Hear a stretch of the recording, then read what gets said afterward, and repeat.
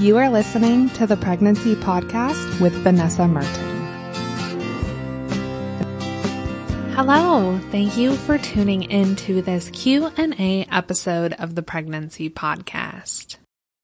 You can visit pregnancypodcast.com/Q&A to find all of the past question and answer episodes, or to submit a question for a future episode. Show notes for this episode can be found at pregnancypodcast.com/Misoprostol, and that is spelled exactly like it sounds. It's Misoprostol. Today's episode is sponsored by Aeroflow. Aeroflow is a company that helps you get a breast pump through your health insurance. There can be some hoops to jump through to get a breast pump through your insurance, but Aeroflow does all of this for you, and they make it so easy.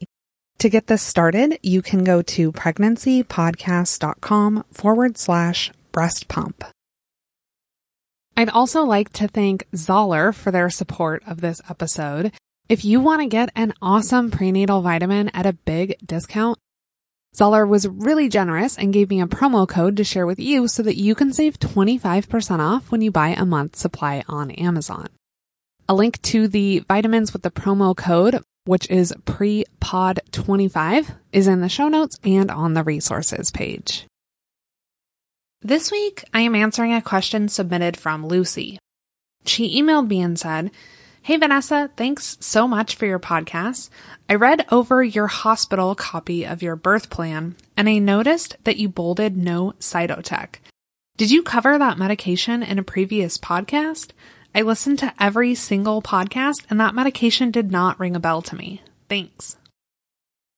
Lucy, thank you so much for your email. I can absolutely explain Cytotec or Misoprostol for labor induction and give you the reasons why I personally chose to avoid it. I did cover all of the methods of inducing labor along with the evidence, the pros, the cons, everything in episode 20. And I'll put a link to that episode in the show notes if you haven't heard it and you are considering an induction. Today's Q&A is going to go deeper into your options specifically for a prostaglandin and the medications that are available. Like Lucy mentioned, if you've seen my birth plans, you know that I make it very clear that I do not want to be given Cytotec. This was my personal preference, and my preference may not be right for you. If you have not seen my birth plan and you would like to get a copy of that, you can go to pregnancypodcast.com/birth plan and request a free copy via email. Prostaglandins are used to ripen your cervix, so it's going to cause your cervix to efface or thin. There are two basic types of prostaglandins: Misoprostol, which is known under the brand name Cytotec in the United States, and dinoprostone, which goes by the trade names Cervidil and Prepidil. Misoprostol was originally approved as a medication to prevent ulcers. While it's commonly used for labor induction today, especially in the United States, it does not technically have approval from the FDA for this use. So in the US, the use of misoprostol to induce labor is off-label, meaning it's not technically approved for that use.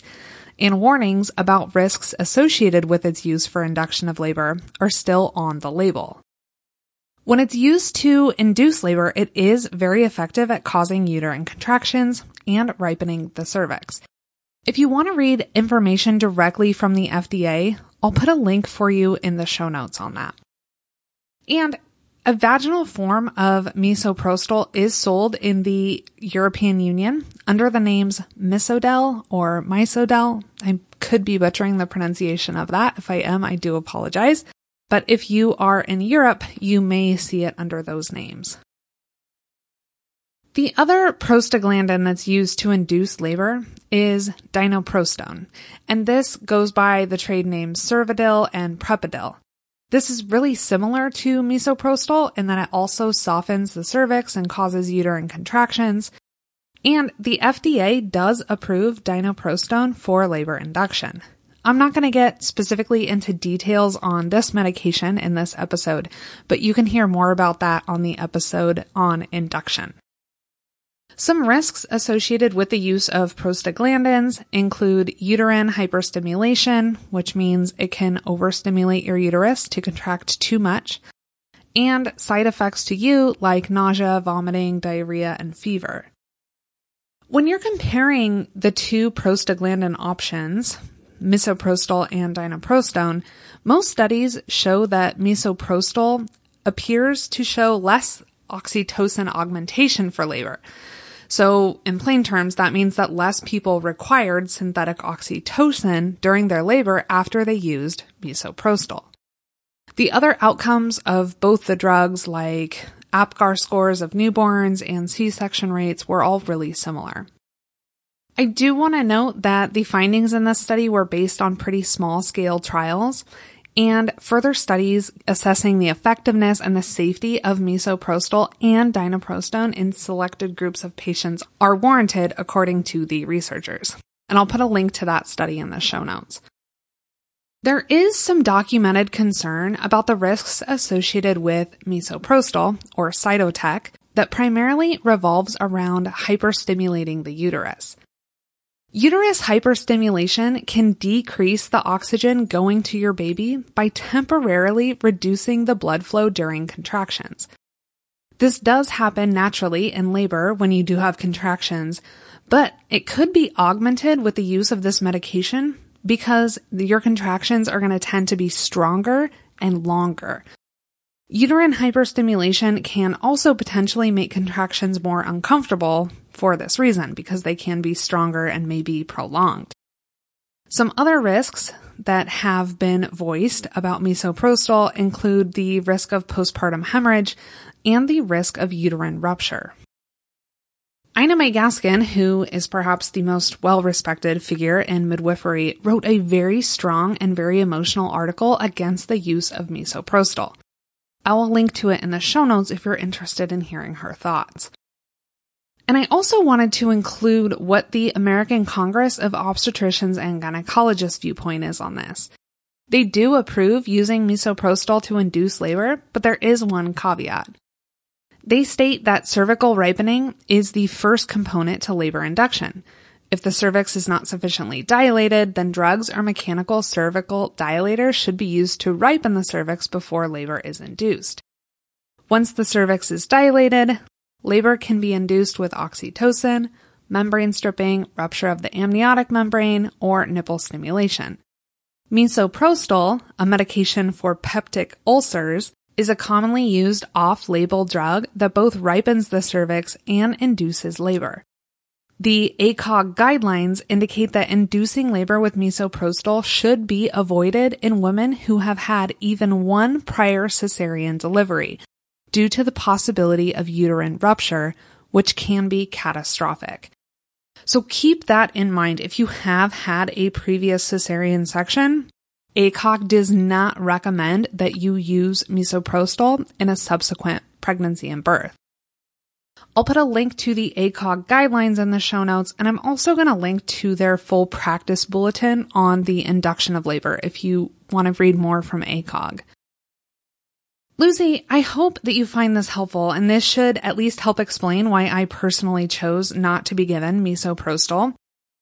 And you know, the whole point of this podcast is for you to be able to make decisions for yourself.